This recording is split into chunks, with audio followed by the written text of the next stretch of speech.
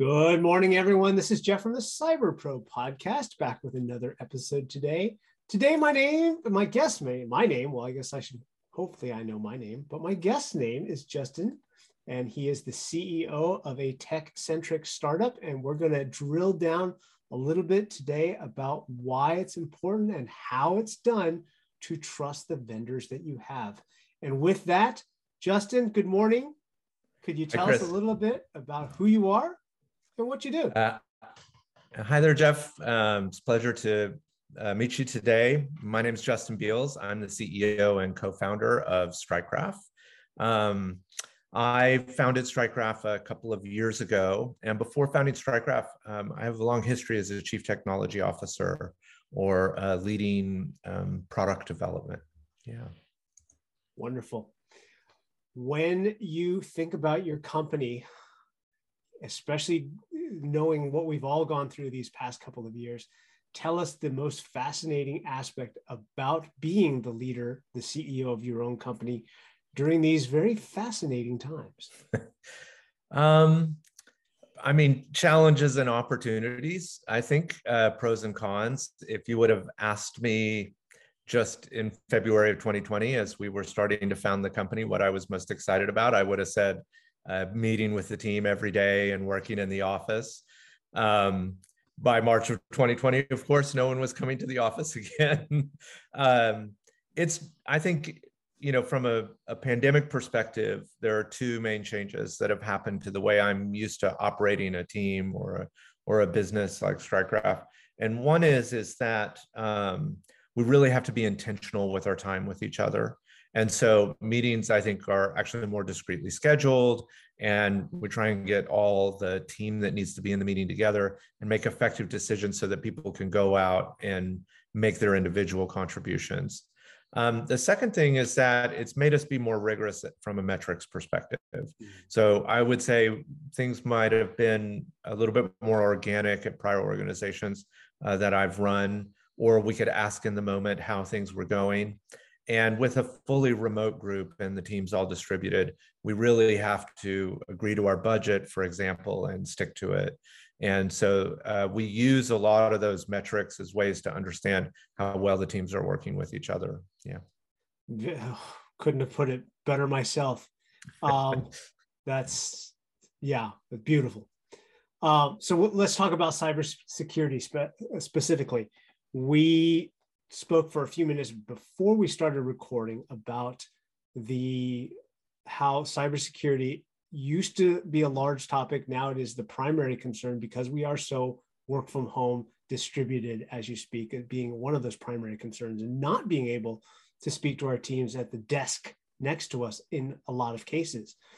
And we spoke about the importance of the ownership, the control ownership and operations within specific teams, the data that they're able to produce to verify and validate what it is they do. So I was hoping we could talk for a few minutes about that. Yeah, happy to. And, not only is StrikeGraph a company that supports security efforts, cybersecurity, definitely, but we have to operate our own security posture as an organization. And one of the, both the way our solution works and the way that StrikeGraph functions is the same. And as a CEO of the organization, what I really needed to do was first understand what security was important for our business. And I understand that we're a unique business. Every business is unique. They're trying to innovate. They're trying to differentiate. They're using different types of data. They have different types of teams put together. They're using, I realize we're probably mostly using cloud providers, but we're all using different cloud providers in some way. And so I think we needed to design a security posture based upon the risks that confronted our business. And that was the right way to understand the scope of security practice. Now, the way that we do it is we look at a risk and we identify the controls that are going to mitigate that risk.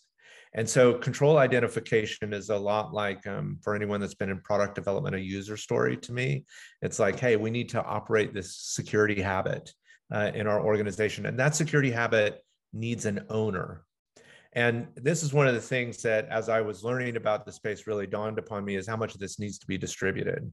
So, your podcast is really nicely focused on cybersecurity, but security is a very broad umbrella across an organization. And, server lockdown is just one aspect, and probably the one that's the most understood, as opposed to better HR practices or better management practices or dealing with third-party vendors, for example. And so this control distribution across the entire organization, everything from our CFO to our HR managers, to our IT teams, to our chief technology officer, to myself. For example, I have controls that I have to operate for the organization. That's critical.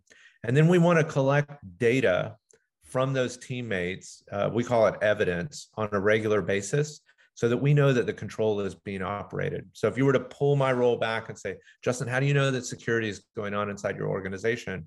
I actually have a dashboard that I can look at, and it says, hey, all the risks have a control mitigation to them and are scored. Okay, excellent. All the controls have an owner and have been operated by that owner. They're green. Okay, excellent. I know the controls are distributed. All the evidence has been supplied on time for that control operation. You know that someone had to think about it, or some system had to be available to validate that the control was operated. And so I do get a nice 50,000 foot view with the level of granularity that I want to ensure that operation's happening. Yeah. That's a big dashboard. Wow. We do boil the ocean a little bit at the pinnacle of it, right? But if you think about like the SOC tools these days that are monitoring deep cybersecurity information, they are rolling up log files that are happening in milliseconds, if not faster, right? And so you've got to boil the ocean a little bit. But what you want, and a lot of really great SOC systems out there, is you can drill right down into a specific alert and take a look at that alert. That's what makes you efficient and scalable. Yeah, there's so that brings about the next question number 4, which is kind of a good tie-in to question number 3, because there is, as you put it, such a large ocean to boil and very little time to do it. We in the space, and you're nodding, know that everything changes far more quickly than any of us have ever anticipated, especially in these days. And so building trust is very critical in order to get things done. Let's talk about that for a second. Before we got started, we talked about how buyers assess whether or not they can trust a vendor, right? The qualitative versus the quantitative aspects of it. What is repeatable? What is something that you can use over and over again as a metric to define that qualitativeness? Let's talk about that for a few minutes, please. Yeah, happy to, Jeff. So I am an ex-chief technology officer turned CEO. And I had this real challenge about 5 years ago. I had an enterprise product, and our customers were like Deutsche Bank. And one of my biggest challenges in helping our sales team close leads was convince Deutsche Bank that it was okay to share that data with us. So this sensitivity from a buyer perspective is palpable and real. And the reason is that 70% of breaches are coming from third-party vendors or the sharing of data.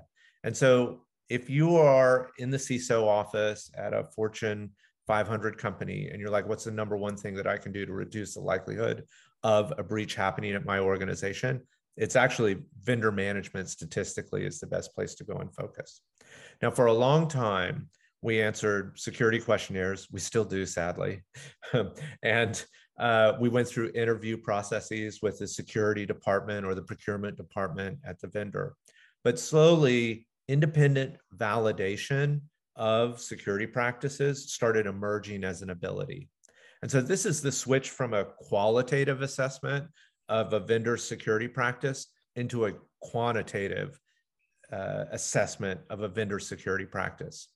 And what StrikeGraph has been working on, what I have been really interested in, dedicated much of my research and how our product works, is helping not only ourselves, but all of our customers get that quantitative trust asset. That's what we think of it as an asset that you can use to market your security. Now, why is it valuable? Because generally it's been independently verified. So a SOC 2 auditor or an ISO certifying body has said, hey, we reviewed this organization's security practice and see that they are meeting the commitments they are making. And so anytime you can get an asset like that you can use over multiple customers, that has a value in the marketplace to easily bring what we're looking for here is trust. I can trust this vendor because they've had an independent assessment and I can quantify the amount of security that they've implemented. You just sell faster. So it's a win-win. Security gets a way to prove itself. The business gets a way to facilitate revenue. Fascinating. For those of our viewers who might want to learn a little bit about you or your company, what's the best way to get a hold of you or to learn more? Yeah, if you're interested in the company or our solutions, strikegraph.com is constantly growing. We have tons of videos on there and blog posts, and we're really happy to provide a demo of our solution that helps our customers get through standard or earned trust assets such as SOC 2 Type 1 or Type 2, ISO 27001 certifications. We just launched HIPAA last quarter, and we're really excited to launch PCI DSS this quarter as well. For me personally, I'm generally on LinkedIn. I'm getting old enough. That's the last social media I'm allowed to play on.